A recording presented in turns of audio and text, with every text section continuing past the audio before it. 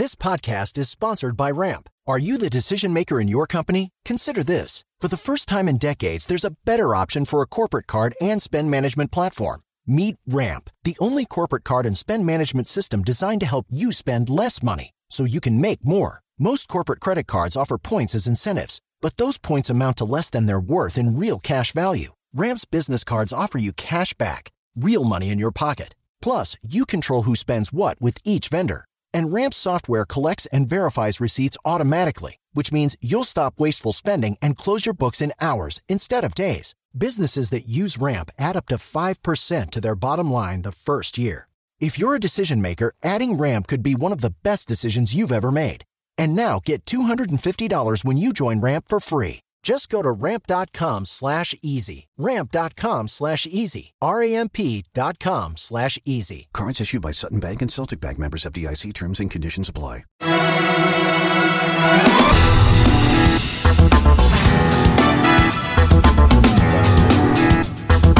Conselho de CEO, com Carlos Sambrana. Olá, sejam bem-vindas e bem-vindos ao Conselho de CEO, o programa que entrevista as principais lideranças empresariais do Brasil para a gente falar aqui sobre economia, negócios, gestão, liderança e também sobre inovação. Esse programa está em todas as plataformas da Jovem Pan, no rádio e também no aplicativo Panflix. Então, se você ainda não baixou o aplicativo, corre lá na sua loja de aplicativos e faça já o download. E hoje a gente recebe aqui no Conselho de CEO o Marcelo Pimentel, CEO das Lojas Marisa.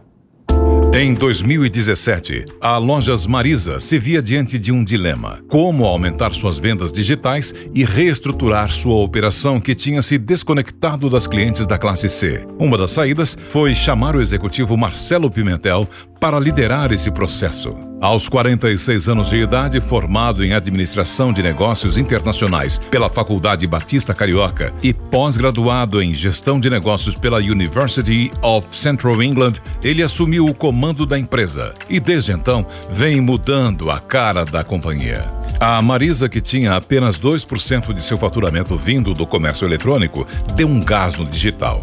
E quando a Covid-19 chegou, estava pronta para as vendas online.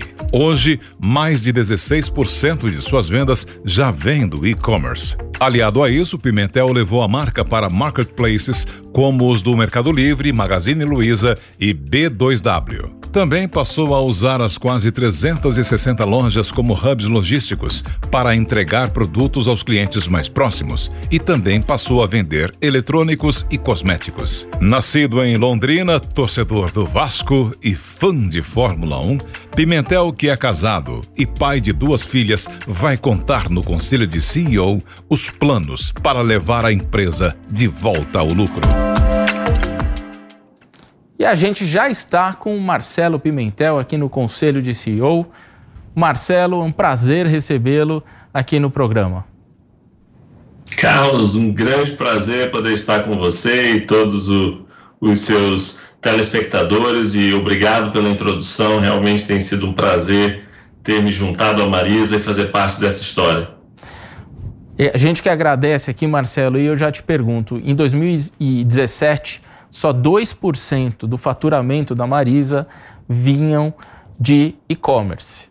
Agora, esse número já saltou para 16% em apenas 2 anos.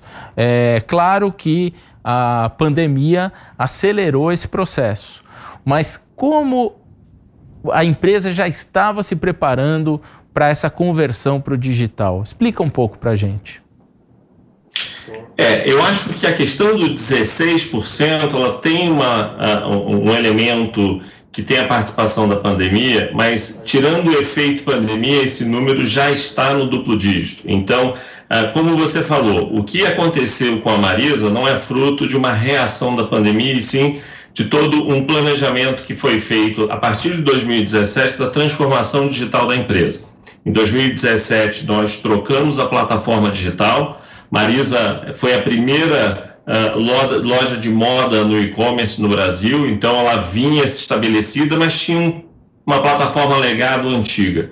Então nós trocamos essa plataforma. Em 2018 nós lançamos o início do programa de multicanalidade, onde a gente lança o Clique e Retire, e hoje nós estamos em 100% das nossas lojas, que é muito interessante, porque ao final de 2019, 43% de toda a venda feita no digital já era modalidade Clique e Retire, o que de verdade é uma grande reação ao modelo multicanal, que ela compra no digital, mas vai retirar fisicamente da loja.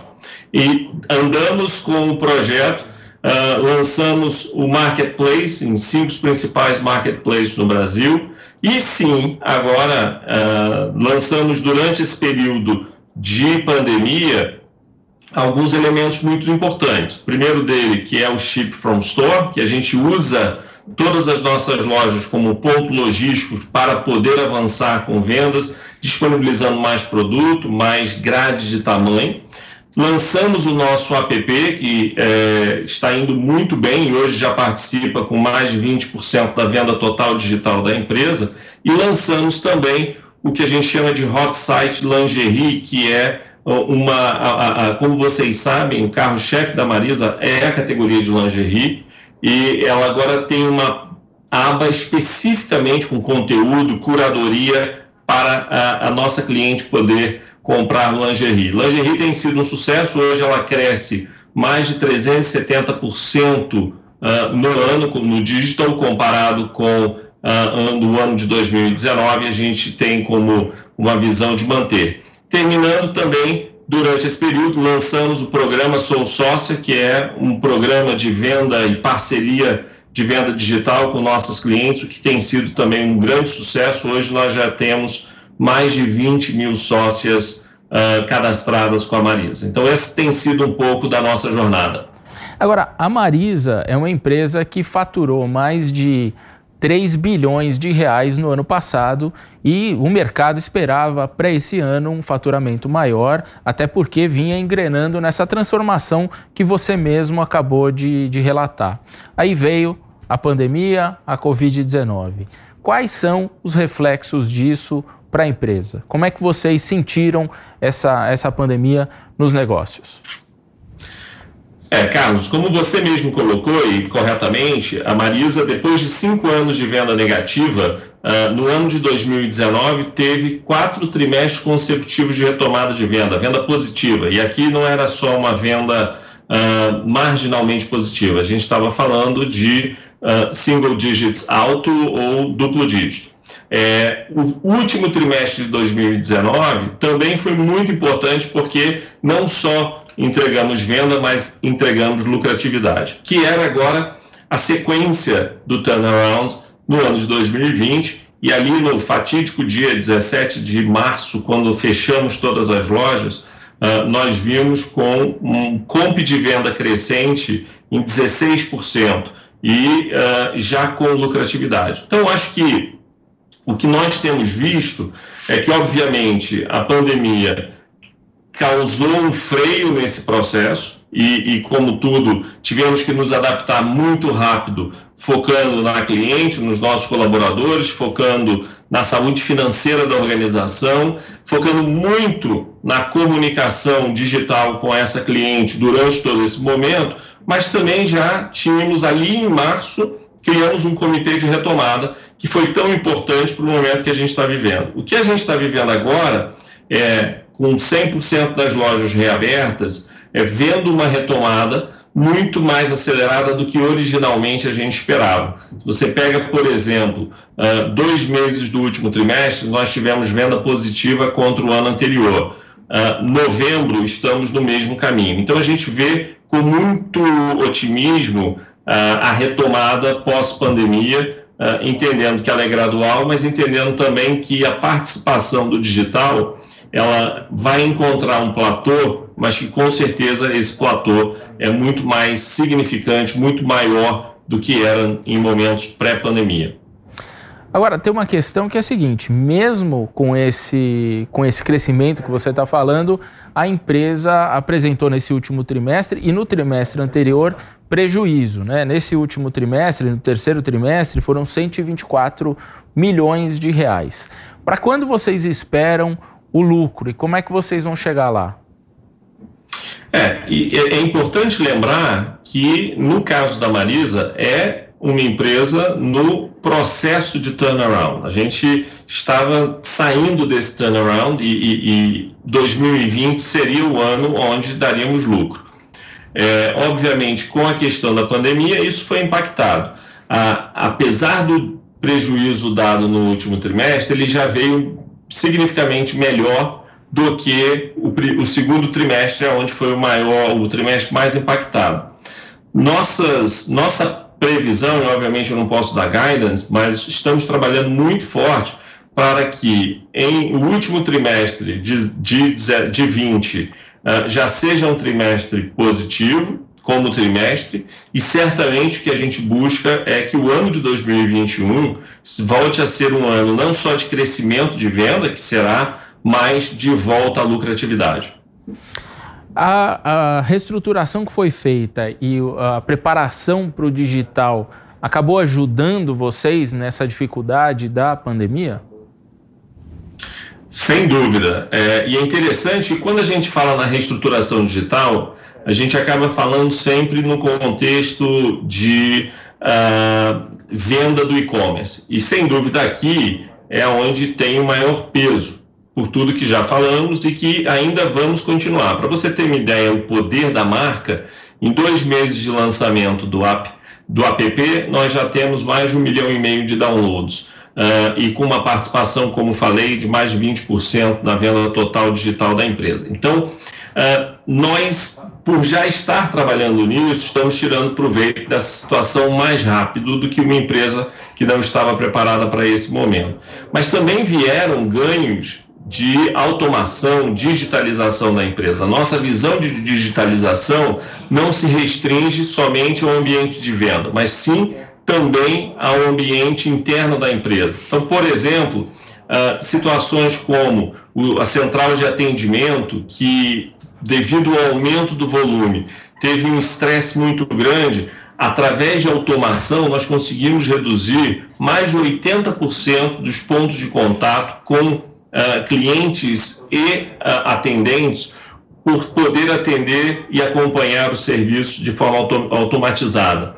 Pagamentos de fatura que, para você ter uma ideia, mais de 60% das nossas clientes pagavam suas faturas presencialmente nas lojas. Quando você fecha todas as lojas, como é que você faz isso? E a gente conseguiu rapidamente implementar a automatização de pagamento de fatura via aplicativos. E todos os outros pontos que nós temos, acompanhamento, por exemplo, de fretes de pedidos comprados no e-commerce. Então, isso tem ajudado a empresa a estar mais conectada com o seu público-alvo, reduzir a questão de custos desnecessários pelo aumento do volume, através de uma automação, uma digitalização que veio para ficar.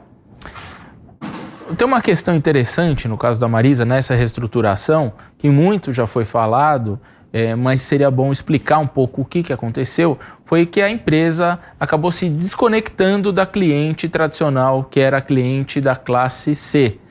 A Marisa quis partir para uma linha mais de fast fashion, de moda, enfim, e me parece que não deu certo. Conta um pouco o que aconteceu e o que vocês estão fazendo para resgatar essa cliente tradicional da rede.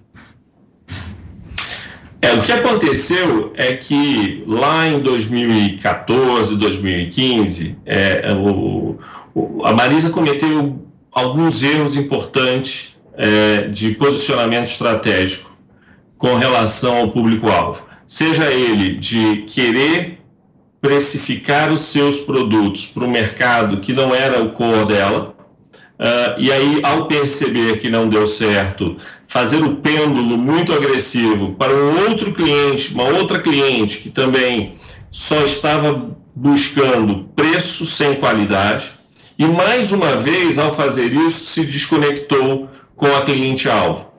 Como várias empresas, a Marisa também cometeu alguns erros de expansão, onde a inteligência de expansão, principalmente naquele boom de abertura de shopping no Brasil, levou várias empresas a cometer alguns erros estratégicos e investimentos que não deram certo, e não foi diferente da Marisa.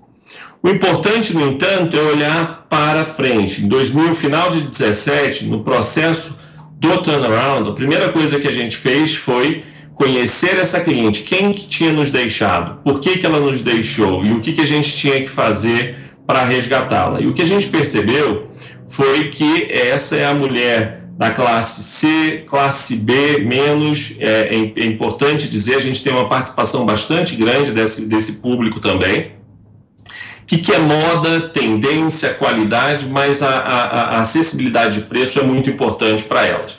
Portanto, nós começamos a investir durante todo o ano de 2018 na melhoria de produtos, fizemos um trabalho muito forte também na layoutização das nossas lojas, reorganização das nossas lojas e um investimento pesado no treinamento de atendimento dos nossos colaboradores. E com isso que a gente tem visto, desde o segundo semestre de 2018 e certamente os números de 2019, é uma aceitação do produto acontecendo com muito mais força. Nossa idade média de cliente rejuvenesceu e a gente está agora com uma cliente que está no mercado de trabalho, precisa de atributos de moda para o seu dia a dia. Essa é a mulher que vai trabalhar durante o dia, vai na universidade à noite, no final de semana ela precisa ir para a balada e ela precisa poder ter uma empresa, uma loja como a loja do Marisa, para poder oferecer essa proposta de valor de moda, tendência e qualidade com acessibilidade a preço. E também entendendo que essa mulher ela é muito digitalizada e a gente precisa oferecer para ela uma experiência muito boa, muito sólida nesse ambiente digital. Isso foi feito no início de 2019, nós mudamos a nossa logomarca, começamos a falar do hashtag Vem Provar, que era grande o chamamento para que ela pudesse voltar à loja. Ela voltou, gostou, e isso a gente tem visto no crescimento do número de vendas que tem acontecido nos últimos trimestres. Mas não te preocupa essa questão da economia hoje? Você falou o perfil do teu cliente, é o cliente, são as classes que estão sendo mais afetadas pelo desemprego e principalmente em decorrência agora da Covid-19. Muitas lojas fecharam, muitos comércios fecharam, empresas demitindo. Isso não preocupa vocês? Como é que vocês estão se preparando para essa questão? Sem dúvida, a situação é preocupante. A gente não pode, em hipótese alguma, achar que estamos preparados para toda e qualquer eventualidade sem ter planos A, B, C e D. A forma com que a gente tem visto, no entanto, é uma aderência muito grande exatamente por ser uma alternativa de conseguir oferecer uma moda com um custo-benefício muito bom. A Marisa também tem uma peculiaridade, diferente de seus concorrentes diretos, que é o pátio de loja muito dividido entre lojas de shopping e lojas de rua. 50% das nossas lojas estão em ruas muito bem posicionadas, elas estão perto de hubs de transportes, pontos de ônibus, trem, metrô, e nesse contexto exatamente é onde existe o maior fluxo de ir e vir ao trabalho. E o que a gente tem visto é o refortalecimento das lojas de rua. Hoje elas têm performado perto de 3,5% a 5% acima da média de lojas de shopping, e a gente acredita muito que parte disso são exatamente da necessidade de dessas pessoas que voltaram a trabalhar. Segundo ponto é que, infelizmente, como consequência da pandemia, que você bem mencionou, que sim acarretou no fechamento de várias lojas, principalmente pequenos negócios locais, que fecharam suas portas. E aí, nesse contexto, por estar muito bem posicionada nesses principais locais, a Marisa tem se beneficiado. Então, o que a gente tem visto é que precisamos monitorar, precisamos continuar monitorando toda a situação, mas precisamos também, e eu acho que é o principal ponto para nós, focar em oferecer para a nossa mulher, a nossa cliente, a melhor proposta de valor do produto, de custo-benefício, para que ela, no momento como esse, que vai estar tão sensível a questão de valores discricionários, ela possa ver na Marisa uma boa alternativa para as suas necessidades de moda atualmente. Alguns dos seus concorrentes têm os seus próprios marketplaces, né? E estão trazendo outras lojas para dentro. O teu caso é diferente, você não tem um marketplace, na verdade você entrou em alguns marketplaces, como Mercado Livre, Magalu, B2W. Qual que é a estratégia aí? Você não pretende ter marketplace e a ideia é, de fato, vender nesses grandes marketplaces já existentes? Carlos, eu acho que todas as respostas corretas. A nossa visão é manter a nossa presença nos principais marketplaces do país, e a gente toma um cuidado muito forte, principalmente com a questão da curadoria. Nós não entramos aberto, nós sempre entramos com a nossa loja oficial dentro desse marketplace, mas sim, já estamos com projetos avançados de ter o nosso próprio ambiente.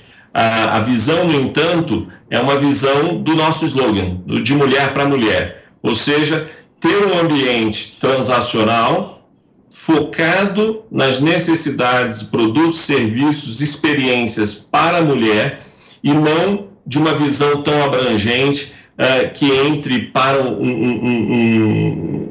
uma competição que, no caso da Marisa, eu acho que ela seria detratora. Nossa visão é de trazer, sim, parceiros para dentro do nosso futuro marketplace, que permita atender a toda e qualquer necessidade da mulher. Mas eu vou adiante. Mais do que só produtos, a gente também está focando muito no contexto de experiências, de serviços, de tudo aquilo que seja importante para ela. Mas que tipo de parceiros entrariam no marketplace da Marisa? Olha, existem, obviamente eu não posso dar grandes detalhes ainda, a gente não abriu isso ainda, mas eu posso te colocar alguns temas, por exemplo, que não entraria. Eu acho que o que entraria é tudo que for de acordo com a mulher. Então, se você pensar em produtos, obviamente, de moda, se você pensar em produtos de beleza, perfumaria, temas que fazem sentido ao ambiente da mulher. Quando a gente olha para serviços, uma das coisas que a gente escuta muito delas é, por exemplo, educação financeira. Elas querem poder ouvir de mulher para mulher sobre educação financeira, sobre como se preparar para o seu futuro, como gerir as suas finanças. Isso é algo que a gente vai trazer. Vou te dar um outro exemplo do que a gente não faria. Então, todos os estudos, se eu olhasse pura e simplesmente para um contexto transacional, a gente iria olhar que, por exemplo, produtos de higiene da casa, limpeza da casa, são produtos muito utilizados por mulheres. Mas não vai de encontro com a nossa ambição, a nossa missão, que é fortalecer a autoestima da mulher brasileira. Nesse contexto, apesar de ser uma categoria de alto consumo feminino, a gente não quer trazer para dentro da nossa plataforma, porque a gente tem como missão clara a promoção da autoestima da mulher brasileira. Então, o que vai vir vão ser parceiros que vão complementar tudo aquilo que fortaleça a autoestima da mulher. Eu não tinha escutado ainda você falar sobre isso em nenhum lugar. Acho que é novidade. Isso aqui é breaking news na Jovem Pan. Muito bom. E quando que as clientes vão encontrar esse marketplace? Nós estamos nos preparando para o segundo, o planejamento o soft launch, como a gente chama, vai no segundo trimestre de 2021 e o lançamento no terceiro trimestre de 2021.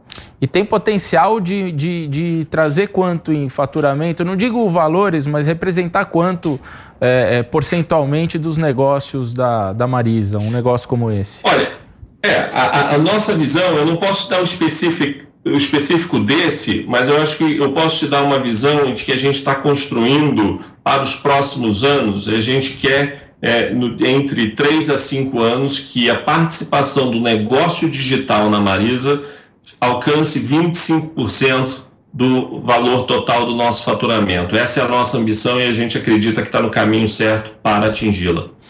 Vocês também, muitas varejistas têm suas próprias fintechs hoje, né? Vocês estão trilhando o mesmo caminho? Como é que vocês estão observando esse segmento? Até porque a base de clientes de vocês é muito grande e a movimentação financeira nas lojas e tanto no e-commerce também é alta. Com certeza, nós temos uma empresa subsidiária que cuida de nossos serviços e produtos financeiros, que, para você ter uma ideia, 44% de todo o faturamento das lojas Marisas são feitos através de nossos cartões de serviços financeiros. Então, a gente, como você falou, a base é gigantesca.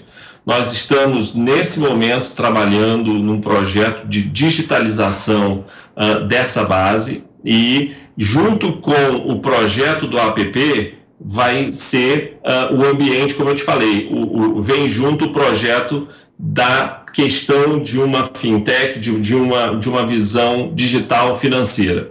Nossa visão é de que nós não queremos ter dois apps segregados. A gente quer ter um grande app que vai absorver produtos, serviços, incluindo financeiros, e aqui, através do app, ela possa fazer tudo, inclusive na interação com a loja. Ela possa chegar na loja e com o seu app ela vai poder interagir com produtos, com serviços, na concessão e obtenção de crédito. Essa é a nossa visão para que essa experiência digital seja também expandida para o ambiente de serviços financeiros. A nossa base é gigantesca, nós temos mais de 6 milhões de clientes na base, mais de 2 milhões de clientes ativos, e a gente acredita que oferecer isso é quase que não, a gente não tem uma opção de não oferecer essa experiência digital. Nós precisamos, e exatamente o que estamos fazendo, para que a vida dela seja cada vez menos complicada, menos complexa,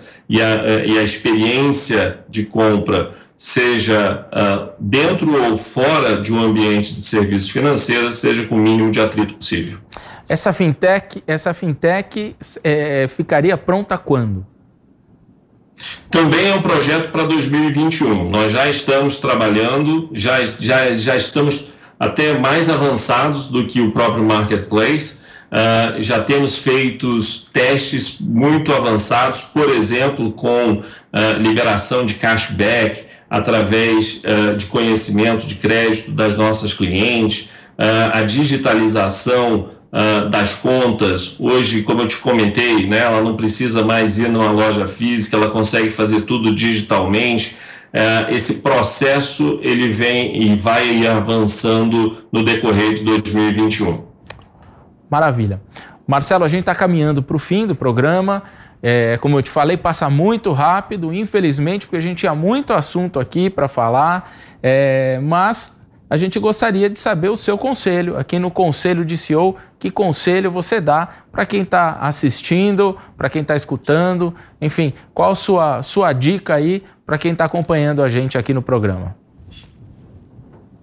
Carlos, primeiramente, obrigado pelo convite, um prazer poder trocar aqui com você. E eu acho que conselho é difícil, mas o que a gente tem trabalhado muito na Marisa é o olhar otimista de futuro para o Brasil.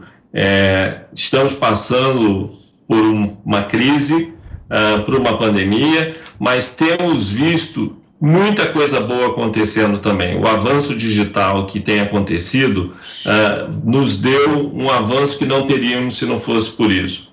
A concessão de crédito também nos mostra a seriedade do povo brasileiro. É importante dizer isso. Nós estávamos prevendo um nível de inadimplência muito maior do que ocorreu. O brasileiro é responsável. Então, a nossa crença de ter coragem, de olhar para o futuro, de fazer planos, de acreditar de que esse momento vai passar, obviamente com muita prudência, com muito cuidado com a saúde financeira da empresa. É importante não soltar isso, mas acreditando demais na recuperação e retomada do Brasil, e a Marisa, sem dúvida nenhuma, quer fazer parte desse momento, quer fazer parte da vida das mulheres brasileiras, e é para isso que a gente tem trabalhado. Tá ok. Muito obrigado, Marcelo Pimentel, CEO das Lojas Marisa. E o Conselho de CEO desta semana fica por aqui. Lembrando que todo o papo com o Marcelo Pimentel fica disponível gratuitamente no aplicativo Panflix para você assistir quando e onde quiser. Se você ainda não baixou, corre lá na sua loja de aplicativos e faça já o download. Na semana que vem, estaremos de volta com mais um grande entrevistado no Conselho de CEO. Te espero aqui e até mais!